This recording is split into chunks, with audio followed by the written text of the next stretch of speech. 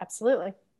Hi, everybody. I'm Wendy Murdoch, and this is Webinars with Wendy. I've been doing a series of webinars now for about a year and a half, and this is number 227. We do have guests lined up going forward in through August. And, every time I turn around, I find another topic to talk about because something happens or somebody tells me something. So if you have a topic you would like me to have as a guest, please let me know. Just pop me an email at wendy@wendymurdoch.com, or you can go to the website Murdoch Method and just put it in there's a contact form. If you sign up for our newsletter, you'll get an email every Sunday with the guests coming in the next week, and that's at murdochmethod.com. Today, my guest is Danielle Santos, and I met Danielle, when did we meet? I'm trying to remember now. 10 years ago? Long time ago. Yeah. At a Pony Club meeting. That's right. In Portland, Oregon. Yeah. And so we've stayed in touch, and she's done some Surefoot stuff with me, which has been really fun with her horses. Maybe she'll mention that while we talk. But and some lessons. Yes. And some lessons. True. And she is here today to talk to us about helmets and helmet safety and why it's so important to protect this thing on the top of your neck. So welcome, Danielle. Thank you so much for joining me today. Thanks, Wendy. Thanks for having me. This is exciting for me because, of course, I've always believed in what you're doing with Surefoot, and having had you as an instructor, I also believe in how you do with the Murdoch method. I think it's fantastic. Thank you so much. So Danielle, just give us your background. I don't even know how long you've been involved with horses all your life, or what's your story? So I've always been a horse lover / rider. But after working downtown DC for several years, I was able to get a lucky break and start working at a tack store. We were in transition, my spouse and I, and it was a great time, and I started doing buying, and then I haven't left since. The husband is now an ex-husband, and I have, traveled and done different things and had, a wonderful person by my side since. But, it's been now, I think, 23 years that I've been in equestrian retail, and I love it. So wow. That's really impressive. So you worked for a tack shop, and then you started, was it then that you went to Charles Owens? I did. I went to Charles Owen in 2010, and they recruited me to do some marketing for them. And it was just a normal situation where I kind of evolved into taking on the global marketing. And I did that until the end of 2019, when I took on the US sales. So I now am the VP of the US and Canadian sales. Wow. Okay. So I have a Charles Owens helmet, and this is not about promoting a particular product, but it's really about why wearing helmets, regardless of the brand at this point, why wearing a helmet is so important. So I would think that with all of your marketing expertise and your experience in the tack shops and everything, that there's been a lot of development, improvement, research, and information coming forward about head injuries that's really important for us to understand as equestrians. Right. There definitely is. And, we always say that the most important thing, the most important part of being safe is making sure your helmet fits.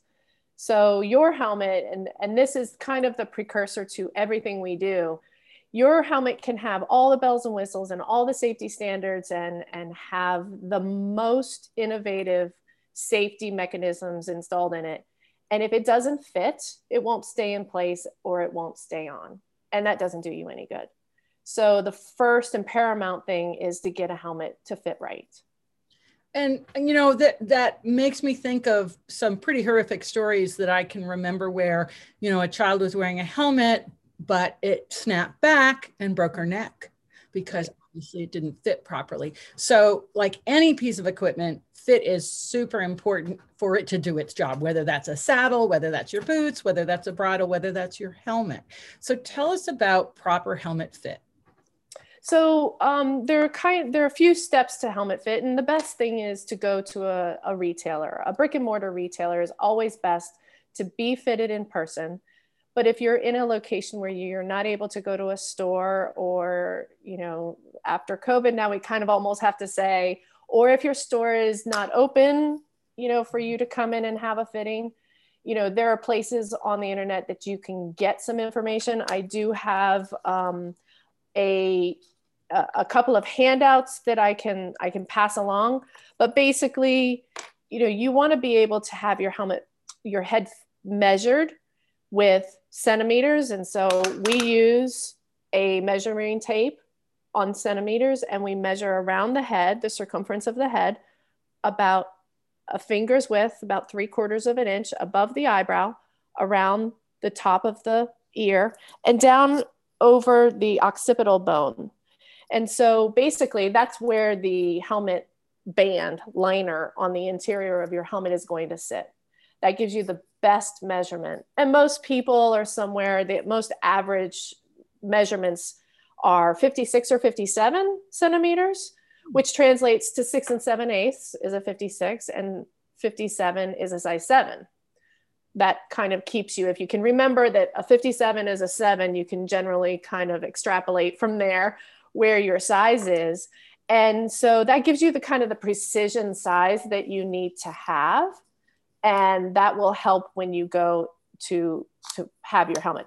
If you go into a store and you do not get a measuring tape on your head, you can ask for it, because especially with our brand, and I'm fairly certain with every other brand, they're putting this measuring tape on your head to find your right head shape, head measurements.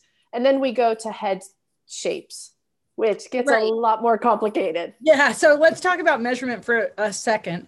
I'm just thinking of all the people that buy a helmet off the internet, never measure their head, and don't think about that level of fit. I mean, just right out of the door, right? And there's a lot of other sports that wear helmets, lacrosse, football, baseball, and do they measure their head? Sport? Yeah, well, I believe that they do, but I would wonder if you go into a regular sports shop to buy a helmet for your child who may be taking up snowboarding, whether they would. I think if you go to a store that's more specific in their expertise, you probably would get a measurement, but I can't say that for certain.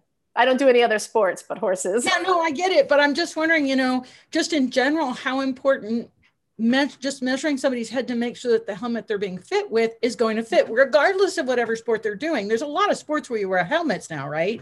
For good reason. You add speed and wheels or something like that, or motors, and you increase the level of force that you're going to hit the ground with. Right. The ground. And so a well-fitting helmet, because I'm just thinking of, how many parents out there have never been educated to proper helmet fit for their activity for their children. Exactly. And so this is kind of fascinating to me to even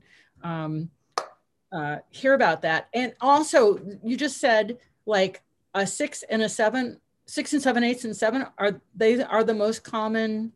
Yes, in the US, that's the most common sizes that we find.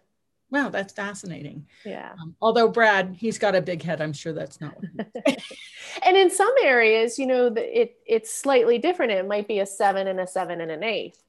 Yeah. But generally those 3 sizes, specifically those 2 in the US overall, are the top sizes. Wow, that's fascinating. Yeah. Okay, so now let's talk about shape, because this is an issue that I've had many times with a helmet. So what are the standard shapes? So every helmet brand has kind of the perception of how their helmets fit. And generally that comes to the fit model. So as we know in clothing, where your clothes are designed or made kind of give you an indication as to what they're going to fit like. So we're a British brand. And our initial head shape that we've been doing hats and helmets since 1911, starting with military helmets, going into motorcycle helmets. Oh. Yeah, we were the first full face guard in the UK, way back. And then we transitioned to riding helmets and velvet hats when someone in the family started taking up riding. And she's no longer riding. She's actually Roy Burek's sister. Oh.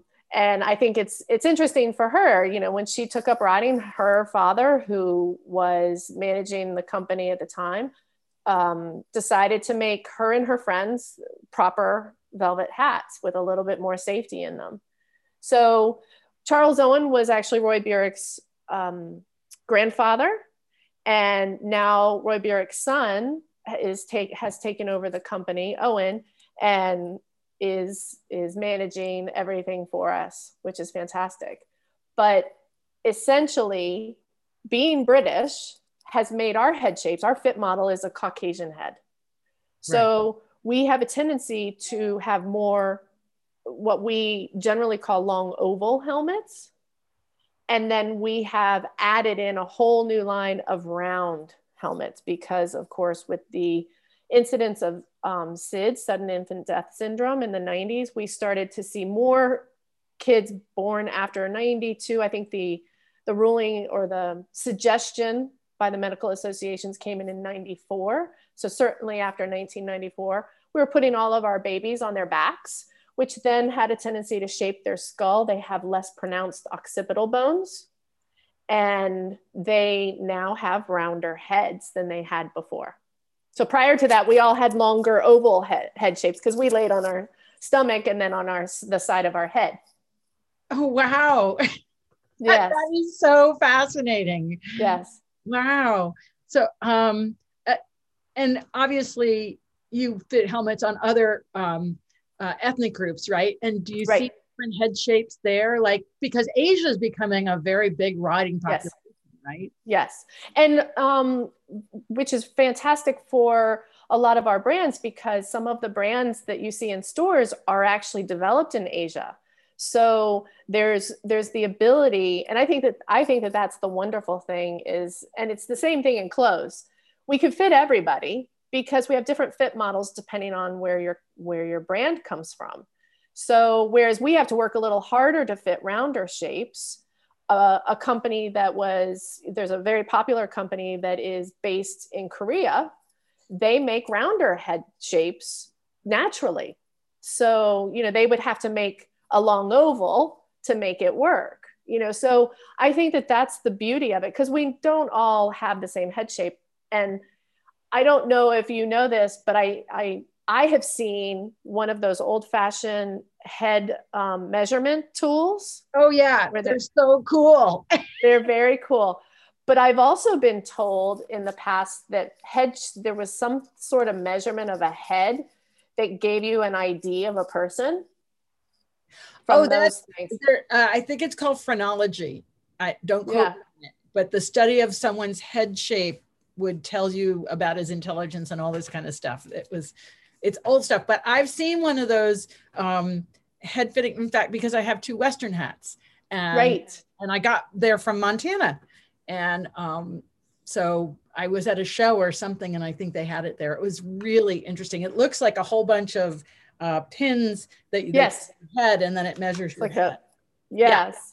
There's one, an antique here in one of our stores in Middleburg, Virginia, and you know, who's been doing this for years and years and years.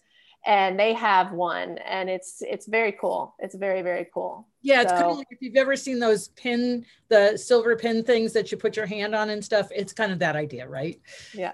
It takes the shape. So that's really cool. So then, like I'm an oval, and I'm thinking about my helmets throughout my equestrian career. And I started out with the, hard shell velvet helmet, no chin strap whatsoever. And then the adaptation of a chin strap, which went over it, right? Mm-hmm. And then into a helmet that was still that same kind of just hard shell, but with a built-in chin strap. And that was clear? No, it wasn't clear. I didn't have the clear one. I had the skin tone one, but then the clears came in. And then there was, of course, the skull cap from the jockeys, You know, if Right. you were eventing, you had that so you could put your cover on with your colors. So there's, even in, you know, my lifetime, there's been an enormous evolution of helmets. Now they're, Right. you know, high tech with high tech materials and, you know, better fit. I mean, back then you know, you had like two shapes. Well, no, you had one shape, I guess, you know. Yes. Um, But because of the way that they were made, you know, a lot of hats in that type of um, production, they were either shellacked cardboard oh, that really? with, yes, yes, the old fashioned patties, they were shellacked cardboard. And so they would mold and shape to your head as your head heat up. And then, of course, prior to that, in all the old jockey skulls, they used cork. Cork was an original sort of, you know, we talk about the EPS liner, which is kind of an expanded polystyrene, a styrofoam of sorts. And it was cork before that. And we did a lot of cork helmets. And that's what the jockeys wore inside their helmets, and the motorcycle helmets as well. Wow. Yeah. But things have evolved a lot. We have a lot more Right. high-tech materials. So, and you know, there's been an awful lot of emphasis about head injuries and that sort of thing in the pro football players. Right. Right. And so, how has that affected what's happening, or has the equestrian industry been on a separate track looking at head injuries, or, you know, what's happening there in terms of head injuries and knowledge So and information? And I think, like everything else, the fact that, I mean, obviously the movie Concussion and this CTE phenomenon has really heightened everybody's awareness to concussion. And at the same time, we have our kids who are having concussions, what appears to be more of an incidence of concussions, or maybe we're just noticing it in their high school sports. And then, of course, girls soccer was, I don't know if it still is, but it was a few years ago, had the highest incidence of concussion of all high school sports because of really? the way, yeah, because girls don't have the same strength in their necks. So then they take the impact more in their head, whereas a boy would have the strength in their neck. You know, when you're talking about falling, you know, you always see these great action shots of girls soccer where, you know, they're being celebrated for being so strong and independent, and yet they're hitting the ground in a way that they're having brain shear. Wow. So, yeah, so I think all of the sports have created this incredible awareness of the fact that our brain is our most important feature.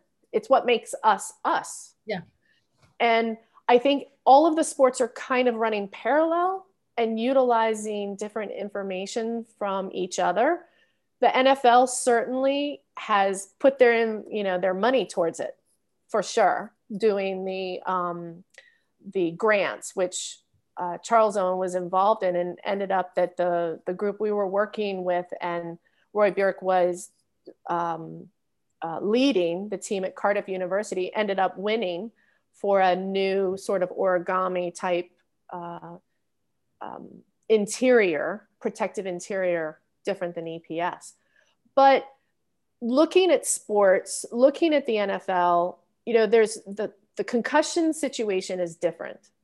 So whereas we as riders, when we fall off, we generally have a single impact, generally. You know, a lot of times you have a horse who could rear up, hit you in the front of the face, and then you fall and you hit the back of your head potentially on the side of an arena. And that is a pretty catastrophic injury, because you have two impacts. Yeah. Polo, for instance, polo has multiple impacts, which is why they just adopted the NOCSI standard as being a requirement, because NOCSI is a standard like we have ASTM, and it gets certified by SEI. NOCSI is for multi-impact. That's what the NFL uses. So what does NOCSI stand for? Oh, sorry, you got me on that one. I know, I actually don't know. I'll have to look that up and send it to you. Okay, great. But they're based in Tennessee, and that's what they focus on, is this multi-impact. Because in football, American football, these guys are having up to 50 subconcussive impacts per game. Subconcussive impacts become cumulative, which is how the CTE ends up happening, because you could get knocked out or knocked down. We'll use that, knocked down, hit in the head, and you might not feel it. You know, we always talk about, oh, it rang my bell, or I saw stars, all these little sayings that we've used in the past. We may not feel it, but your head has had a change, an impact to it. So what we end up having is this cumulative effect, which then changes how our brain is dealing. And while I'm not a neuroscientist and I'm not a brain surgeon in any way, we can now look at it as laymen and say, I don't want that. I don't want to have, I want to have as much protection as possible and still enjoy my sport. But we now have products that can do that. Whereas even 10 years ago, we didn't have that like we do now. The innovations are extraordinary. We're using information from other sports. Our new polo helmet, which is a NOXI standard per the requirement, is from other sports. So we're able to cross over a little bit more. Even though equestrianism, the falls, the impacts are slightly different and sometimes more dangerous. So, okay, let's just kind of define some terms here. CTE stands for? Oh, you got me on that one again. I'm blanking on it. Geez, Wendy, you got me twice. I'm sorry. If somebody out there wants to Google it real quick and let us know. I say it all the time and I forget that I have to remember what it's called. ASTM. So that's the American Standards and Testing of Materials. Okay. So NOXI and ASTM are basically, if you will, independent laboratory tested standards for safety for helmets. And SEI, which is based in McLean, Virginia, is the body that independently tests for those two here in the US. Great. So basically, helmets that are tested by SEI, okay, that are rated, that pass, have and it's only a pass-fail, and that's kind of come under fire recently. And I think that that's a really important piece. This independent testing by SEI, we've always kind of celebrated that because it's independent. It's completely unbiased. You have to send your helmets in at your cost and they test them and then they give it a pass or fail. Okay. So you have some helmets who pass who are up here and some helmets who just barely get through. So that's what, I don't know if you've heard about Virginia Tech and what the work that they're doing with their 5-star rating. In other sports, they do a 5-star rating. They have an incredible lab. And I've wanted to go and visit it, but they have testing where they start to rate, kind of like Consumer Reports, where they can say to us as a group, as a community, this helmet brand in this helmet style is far surpassing this helmet in this helmet style. And they can give that rating, kind of like what they do in Sweden with the Folksam insurance company, who's done a report. And actually they just came out on Friday. And I was called by a colleague in the UK. They just released the information that their 2021 report, their first one was in 2028, was released, and they give ratings up to 5. So 5 is the best rating. And they take products that are more popular in the area, in the country. And I think that that's a really important development, not just the innovations of our products, but also we have people who are wanting to test these differently and tell us what's better for us. So other helmets not in the equestrian industry have had this 5-star rating? Yes, I believe they have worked, well, certainly they've worked with football. Mhm. I have heard that they've done polo in the past, but now our polo helmets are different with the NOC standard. They've done hockey Oh, yeah, and that's another sport with high head injury. right, right. And I believe they've also done cycling. So, this is something that's not new to them. Having the testing and getting the standard and testing to that standard is one thing, but getting the standard and then taking a whole cross section of products and running them all through the test and saying this one barely passes, this one far exceeds the testing. I think that that's important because you might have a product that you're going back and forth with and you say, well, they both fit me, but which one do I want to do? Right. And having that information from another independent group is valuable. And the independence is really important because, we all know that everybody who makes a product is going to think their product is the best. Mm-hmm. It may be the best, right? But without the independent testing, right?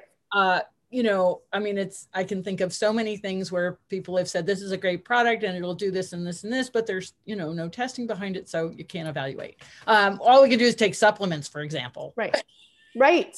It's like being peer reviewed. You write a paper, you're a researcher, a PhD student, you do a report and it's, valuable. It has valuable information, but until it's peer reviewed, you don't have anybody who's actually kind of proving what you've said. Right. And I think that that's really important. Yep. So we've seen a lot of innovations, like even in, like you say, in the past 10 years, and the testing is coming up, which is going to help give us as a consumer a better way to evaluate the helmet that we're looking at, not just by its fit, but also by its rating. Yes. Okay. Yes. And then it's also important to note that here in the US, we have the ASTM standard, and I do have kind of a nice little wheel of information. Oh. It's a little bit hard to understand without looking at it. So this is ASTM. Oh, okay. So you can see the icons are each tests. Right. So up here is the British standard. It has 4 different tests. And I could go through what the tests are, or I could send it off to you. So ASTM has 2. Oh, wow. And their 2 is on a flat surface and on an edge surface. What the British do is they test for both of those in addition to crush and in addition to spike. So a spike would be generally a horse's stud. So if you're eventing or show jumping and you wear studs, there are other horse sports that do wear studs. Sometimes you may have an impact of a rock if you're out trail riding and you fall on a very sharp rock. So lots of different situations. The crush is if your horse falls on you. Yeah. So this is really interesting because, again, I didn't understand. What's the one down in the bottom right there that has even more icons? That's Snell. So Snell is historically a motorcycle helmet standard. And what we've adopted Snell in equestrian sports is for rotational falls and eventing. It has a much higher, it has 1,000 newtons of crush protection. So if your horse falls on your head, your helmet that has Snell will protect you more than something that is just an ASTM helmet. Okay, so just read to us what each icon means. So do you want me to hold it up as well? No, because we can't really see it, but if you can see what each one is. And I'll tell you which ones do it. So there's one test that does a flat surface test that's 1.8 meters above. And the ASTM, the VG1, which is a European standard, a European specification, it's not harmonized yet. Very long story, but VG1 is currently what Europe is using. Okay. And also the UK. And in the Snell, it's 1.9 meters. So that's generally a full-size horse where you would be falling. So falling from a height. Falling from a height. Onto a flat surface. Onto a flat surface. Okay. Yep. So then the second one that ASTM has is the landing on an edge surface. That would be your, again, a rock, the edge of an arena, you know, the railroad ties, a fence board, a jump. I mean, we can think of all these different things. You know, I've had somebody fall and hit their head on the wheel well of their trailer. Oh, you know? Yeah. So a lot of edge surfaces. So that's from a 1.3 meter height. Okay. So ASTM tests for that. The British standard tests for that, again, at 1.3, and the European standard does not. Okay. And the Snell standard uses 1.3. Okay. So that's it for the ASTM tests, which is the There are other part. icons on that chart. Yes. So the spike test that I spoke of earlier from the British is 75 centimeters. So that's 75 centimeters into your helmet. So we use, that's a lot, isn't it? It is a lot. I think it's a lot, but 75 centimeters would probably be replicating the force at which it's being driven into your, so if you have a stud that's 3/4 of an inch, mm-hmm. I would assume that 75 centimeters is taking into account the force. Okay, yeah. Not a scientist. Right. Just having information. How that works. But anyway, a spike impact. Spike like impact. A stud, like a nail, like a small sharp object that's going to penetrate.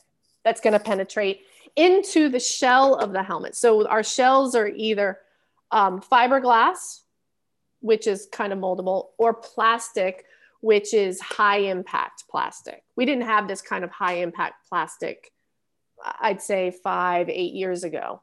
The plastic we have now that comes, you know, it has such an incredible testing potential that it can be tested to that 75 centimeters. Okay. But we're basically thinking more like a puncture wound. Yes. Okay. Yes. So that 75 centimeters is also a test in the European, but it's 50 centimeters. Okay.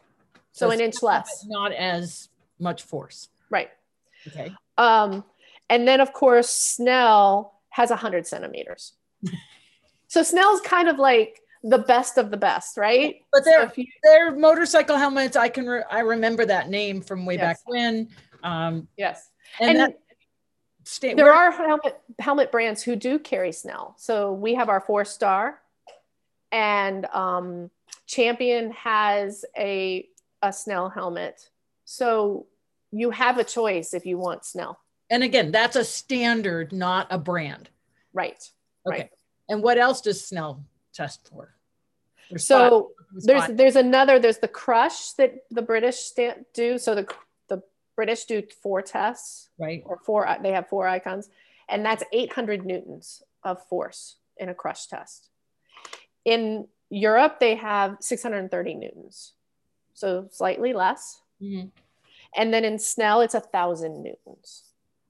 And I'm not sure what a horse would be if he was galloping, but certainly if you have a horse galloping at speed, jumping a jump, the physics would tell me I would want 1,000 if the horse is going to land on my head. Well, and you know, what we have to realize is this is always a catastrophic event. Mm-hmm. Right?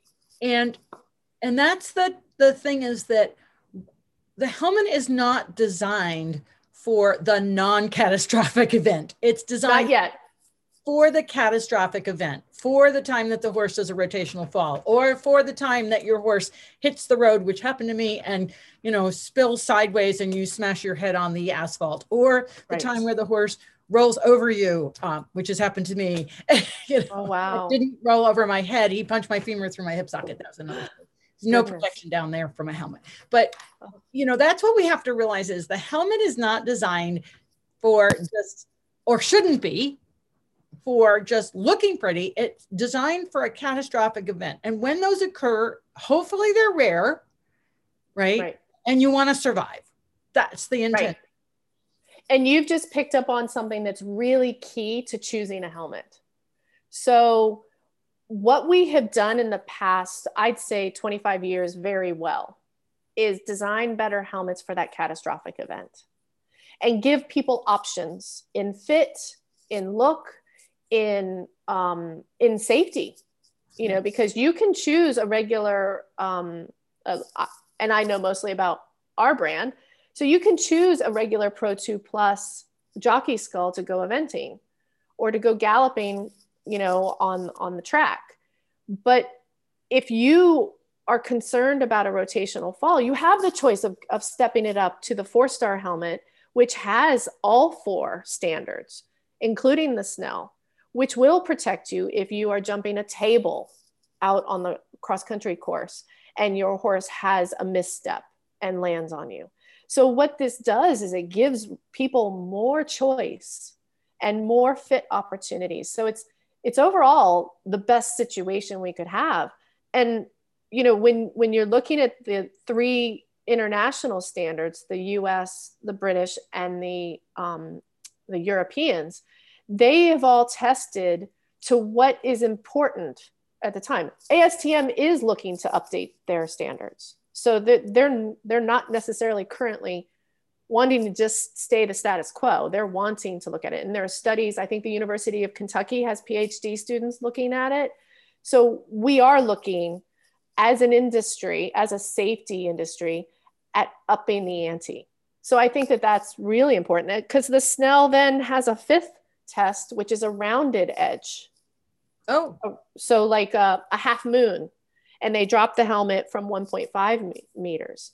So I think if people can know this and say, okay, I want to have protection against the catastrophic, you know, I don't want to, you know, if you were at all in the situation where we were looking at requiring helmets for most of the disciplines in the US back in the mid 2000s, the conversation was, I don't want to be in a hospital and have my children or my siblings or my spouse have to take care of me because I've chosen to ride. So a lot of people chose to wear helmets for that very reason. And now we've kind of got that covered, and we've got it covered with a wide array of types of helmets. But then for additional protection, you've got MIPS, which is multi-directional impact protection system, which is a liner that goes into the helmet, and it's used in all kinds of sports at this point, which reduces the incidence of concussion. So okay, multi-directional, the acronyms in this industry are like, yes. So, oh, okay, great. Somebody put that chart up in the chat. Great. Thank you, Danielle. So say what MIPS is again. Multi-directional impact protection system. Okay, and this is in not just riding helmets, but it's in all sports. So you have it in skiing, you have it in snowboarding, you have it in motorcycles, you have it in cycling, you have it in, I'm missing one very important sport, but basically what it does is it works. So if you're going at speed, you know, we talk about lawn darting, you know, when you fall off your horse, but generally our impacts are at an angle, right? So kind of around 45 degrees to the ground. And what it does is, so this is a MIPS helmet. I'm going to take out the liner.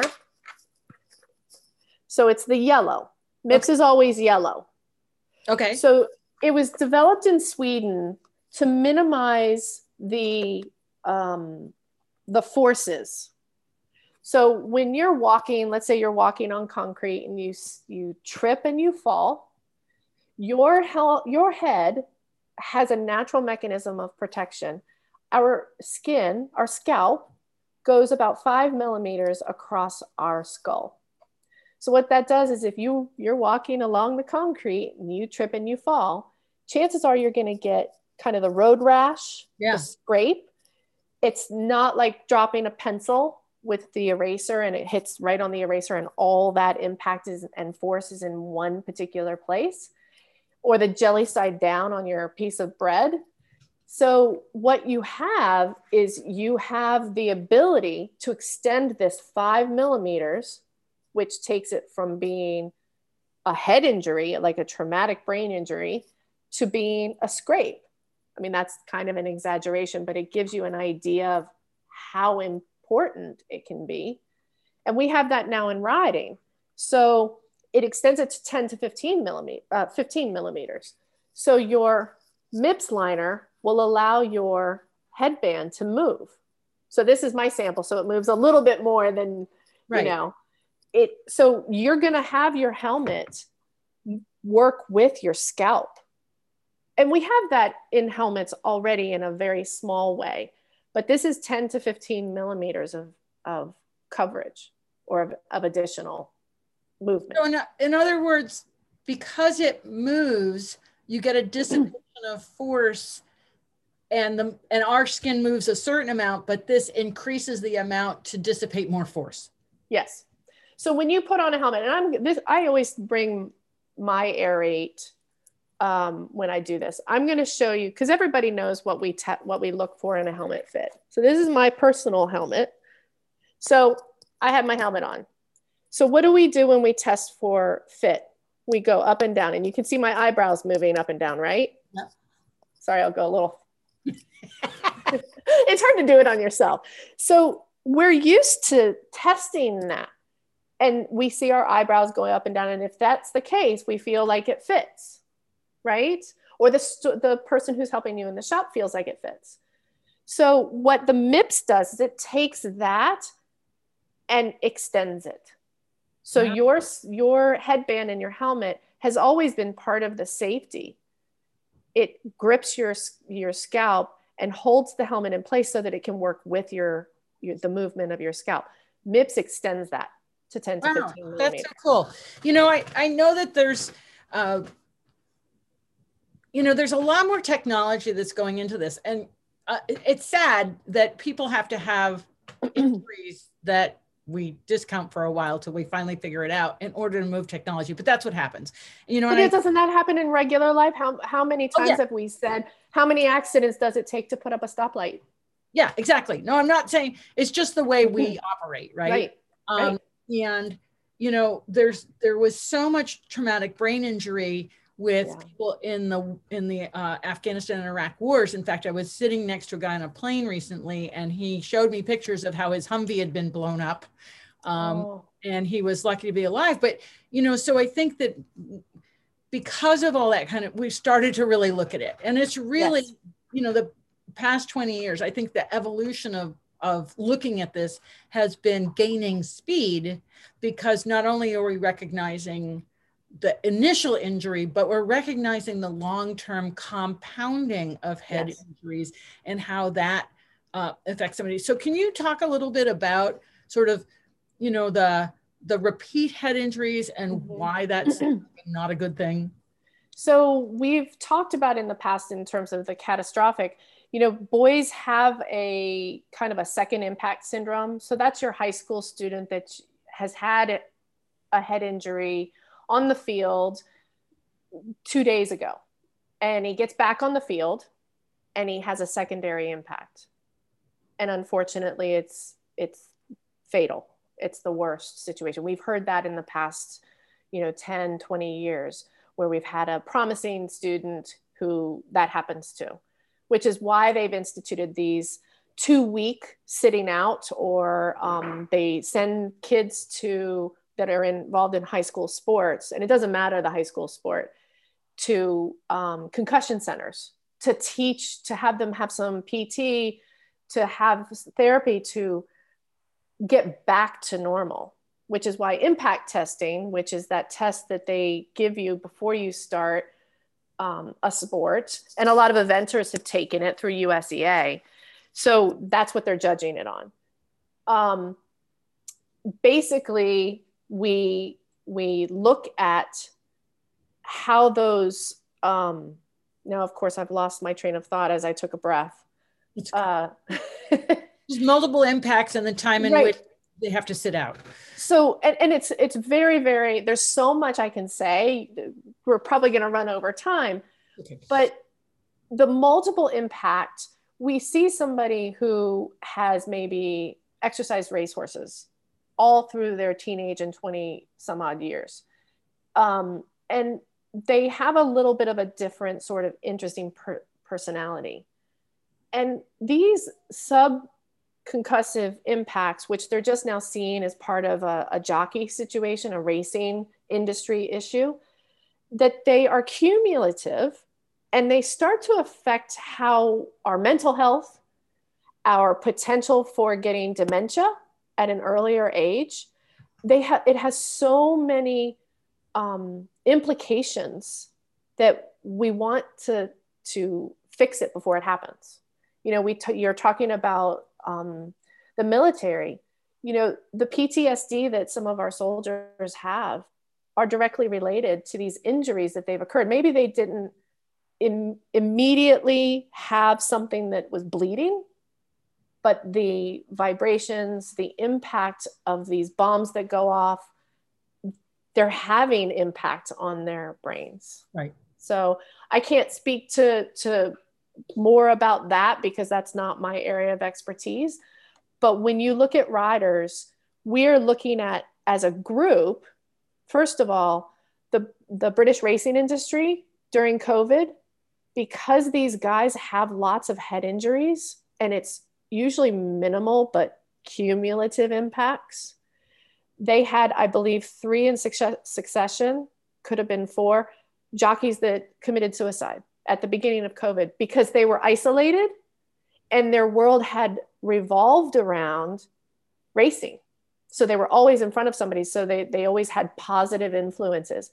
But then you take this person who has had multiple concussions and you put them in their apartment and you lock them in because of COVID, their mental health doesn't do well. So when I say that, mental health is directly related to our head injuries. It's directly related to concussion.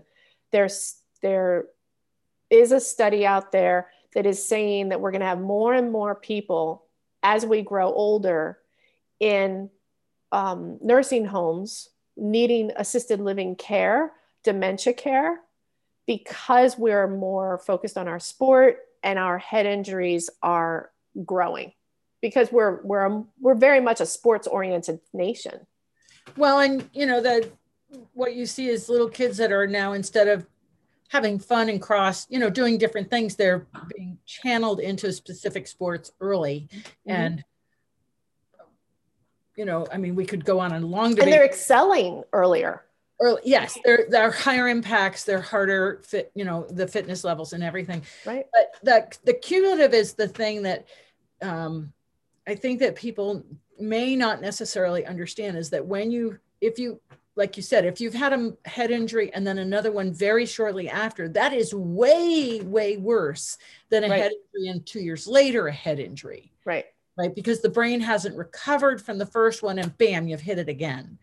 Exactly. And so, you know, you think about people who are starting young horses and, oh, I got bucked off and, oh, I got bucked off and, oh, I got bucked off. And it's like, what did you hit? Right. And it's, you know, for women, and because, you know, the equestrian sport in the US is so strongly female. Right.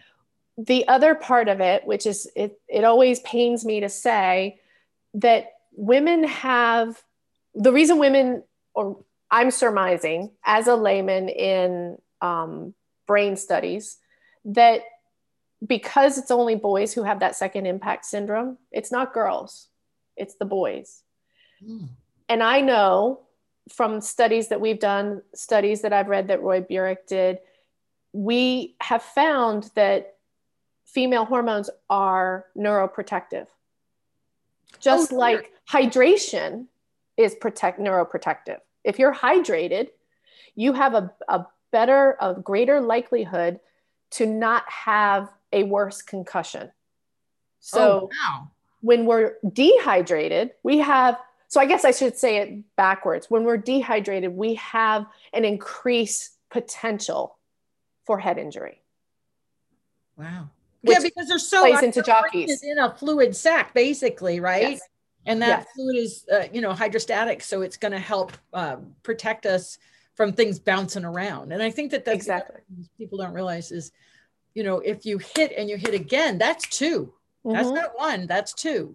Right. Right. Um, And just like hydration is key to recovering from concussion. right. So with our female hormones being neuroprotective, once women go through menopause, they don't stop riding, but they still fall. So you see when these studies come out of sport, and especially equestrian sport, that there is a greater incidence for concussions in females above the age of 50. They don't take into effect or into account menopause, and you no longer have the female hormones coursing through your body that is neuroprotective. So you see worse head injury in women who are older and are still competing.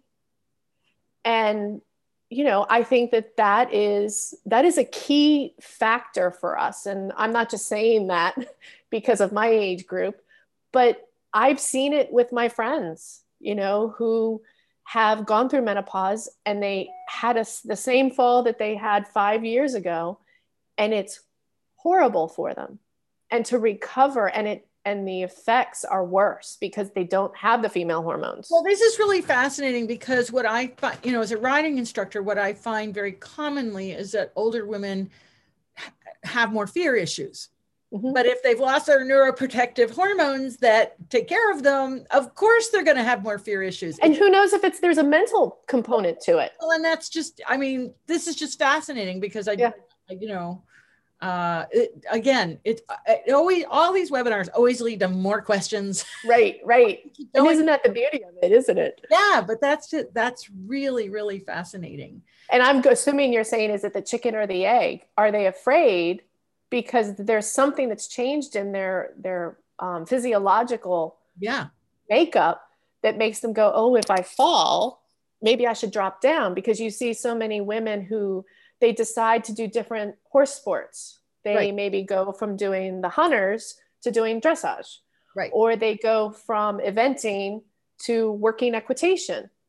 So to still enjoy the horses, but that's why helmets and using safety to your benefit, so you can keep doing what you love, because that's what I'm about. That's the thing about the nervous system. It's really smart, and it knows when we are safe, and it knows when we aren't. No matter what our frontal lobe tries to tell us, oh, I'm fine. No, you're not fine.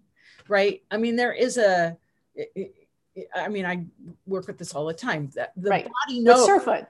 Yeah. You can't fool the nervous system into believing you're safe when you're not safe. You can do stupid things because you're not safe that your nervous system said don't do, and you do it anyway because you didn't listen. That's a story.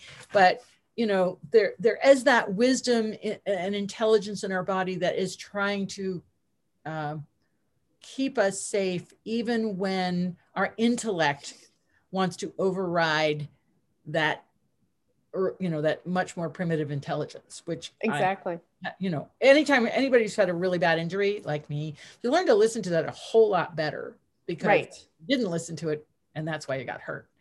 And it is fascinating. And I'm going to tell you, we talked about, you said something about Surefoot before, but when I had my horse with EPM, and you and your colleague helped me get him to where he can trail ride, walk, trot, canter again, using Surefoot and using other sorts of building blocks to get him back.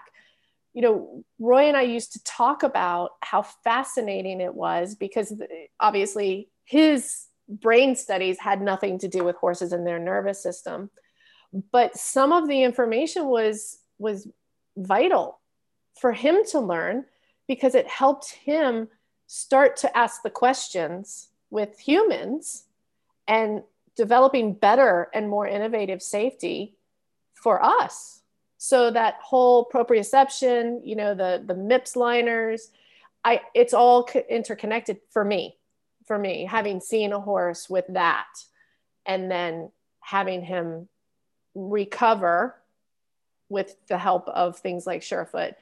And now I'm even more fascinated with the brain of humans and riding helmets because of it. Oh, cool. That's really cool. And that is that whole, the Surefoot pads give horses a sense of safety and grounding. Mm-hmm. Right. And, what I tell my older riders is, and this is something else, maybe we can have another webinar and talk about safety vests and air vests. I was just thinking safety vests ground people and give them a level of comfort that they had never felt before. Right, because the nervous system now feels the protection that that vest supplies. And it's the same thing with a helmet. I do want to mention that I've seen so often when people are ridiculed for wearing a helmet because they see that as that they don't have enough riding skill to not need it. But I think that this is such a disservice to for me, that's like saying, drive your car and jump out of it when you're going 60 miles an hour and you'll be fine anyway. I mean, it's like, right. I've never understood that mentality, but maybe that's because I was injured so young. Like when I was, I think I was 15, I wasn't driving yet. I came off my horse and over a jump and landed on my face and broke 3 teeth and obviously had a concussion because I was knocked out. I did have a helmet on, but in the old days, this is, it was a hunt cap. And the kid had to get me back on my horse, ride us to a telephone, call my mother, have her drive a half an hour to pick me up, take me to the hospital. Right. So, that was, so I had injuries really early on and have always, and have had more than one, of course. Right. And so that's been really important for me, but I just think it's so important not to listen to someone when your safety is concerned. Like if it's my sense of safety that I need to check with myself and say, I wear a helmet because I want to take care of me. I am important enough to take care of me. And the price of the helmet is irrelevant to the cost of the injury. Right. Right. Like you cannot put a price on saving your life. Yes. And that's the thing that I think is so important for people. And yeah, the bling is really nice. And if it has stars and bells and whistles, that's great. But we really have to get practical about things like helmets. Is this going to protect my head to the best of its ability so that I can survive the catastrophic? And, we never plan for the catastrophic. It's not like we go out and go, I'm going to have a catastrophic injury today. That's not how we do this. Here, let me dress up so that I can protect myself because I know today I'm going to fall. Right. It's so often, it's the close to home. It's just like car accidents. It's the close to home. It's the when you switched off because you were hypoglycemic. It's the car that came past you. It's never something that we plan for, but in terms of getting hurt, but we must plan for being safe. And I think that's the most important thing here is I've always said, and I've said it for probably about 8 years now with customers, if you are wearing something that you feel good in, it fits you, it gives you a level of confidence that's based on safety. So we can enjoy our sport. We love horses. I mean, the reason that all of your panelists are here and connected to you is because we love horses and we gravitate towards learning more about horses and learning more about what we can do to enjoy our horses. So if putting on a helmet or going and finding the right fit of your helmet allows you to enjoy your horse longer or for more days in a row, that's how I see it. I don't put on a helmet because I'm afraid so much as I want to enjoy my horse. And I also need to work tomorrow to enjoy my family. Right. So, I've started to think of it in that sense. Most of us have another job not so many of us are lucky enough to have jobs within horses. So if you are an accountant and you decide you want to ride on your lunch hour, you have a big meeting at 4 o'clock, putting on that helmet, and you get paid enough to be able to pay your mortgage and send your kid to school, being able to put on that helmet and have a fall that you can walk away from, and you can get to your meeting and be coherent and be contributing so that you can keep getting your paycheck that pays for your family. I don't want to be silly, but it's a no-brainer to me. It is a no-brainer. You know, so. And that's like I wear ball caps a lot. So putting on a different hat is not, you know, it's just a different hat, right? I wear hats for sun protection because then my dermatologist doesn't have to burn crap off my ears. You know, right? There's so many reasons that we wear hats. And you know what? There's an industry that I wanted to bring up because I think that they're such a model, and that's NASCAR. Right. NASCAR now, I mean, Brad loves NASCAR, so I've learned to watch NASCAR. It typically puts me to sleep, but that's fine. I get a nap. But that these guys, they have designed the cars so that these guys can walk away from some of the most horrific accidents where the car flips over and rams into the wall and everything. And they unflip their AC and they climb out of that window and they can stand there and the crowd cheers at them because of all the safety built in so that they can go 200 miles an hour. Right. And have a rush and enjoy it.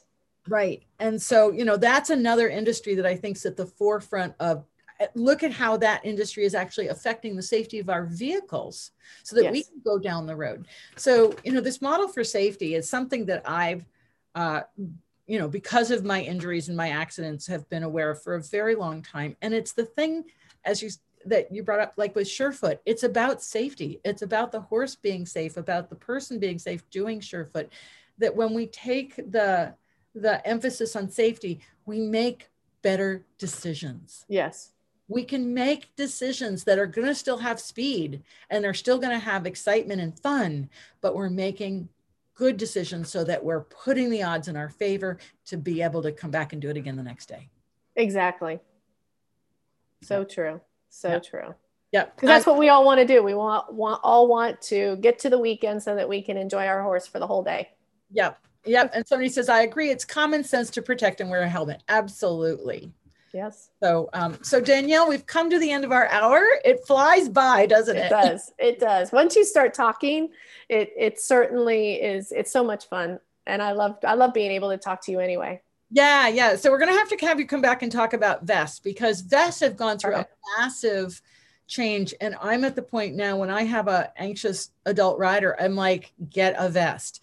But I know that there's a lot of variations. So let's plan on having you come back. And there's more innovation to come in vests because of, you know, the fact that the USHJA and USEF are looking at it as an option, because you're seeing more air vests at the hunters and the jumper shows. Oh, really? Oh, yes. About 50%. I think that there was they did a survey, USHJA did a survey, and about 50% of riders are wearing some version of body protection, whether that's a typical body protector that eventers wear or an air vest alone. And so at this particular moment, it's a turning point. It's kind of like where we were in the mid 2000s with helmets. Yeah. So we're going to be able to see more and better and more comfortable safety vests in the future. I think. I was just doing a clinic where the air vest arrived after the woman left for the horse show and she got injured. Oh no. Oh, yeah. No. So, you know, it's like, it's important. We need to plan for it. We need to start taking our sport more seriously in terms of our health. And I think absolutely enjoy it for longer and feel better about it. Absolutely. And interestingly enough, I'll leave you on this note. I was talking to a colleague where we kind of looked at different riders, and there are 2 or 3 different types of riders. There are riders who want safety products because they want to continue and enjoy and do more, you know, whether they're going to jump higher or they're going to go faster or they're going to get a young horse, they want to keep doing it and they want to push the envelope and enjoy themselves. And then there's the rider who's a little bit afraid and needs a boost of confidence to know that they're not going to get hurt. And between those two people, you know, there's lots of options. Yes. There's lots of options in fit, in look, in style, and price point. And we just have to keep pushing the envelope in innovation to make sure that people will always have that much choice and more so. Yeah. Yeah. Well, Danielle, thank you so much for joining me today. It's been great to see you. It's been too long. So this is really fun. I'm glad you decided to come on the show. Thanks, Wendy. Yep. Thank you, everybody, for listening. And just remember, you can find this and all of the 226 webinars on the Surefoot Equine YouTube channel. We also have Wendy's Winnies on iTunes, where we take the audio from the webinars and post them. We have not caught up to 226, but Alex puts up about 3 a week. So eventually we will, but that way you can listen to the webinars safely while you're driving your car as a podcast, rather than playing YouTube on your phone as you're driving. All right. So thank you all for tuning in and have a great day. Take care. Thank you. Bye.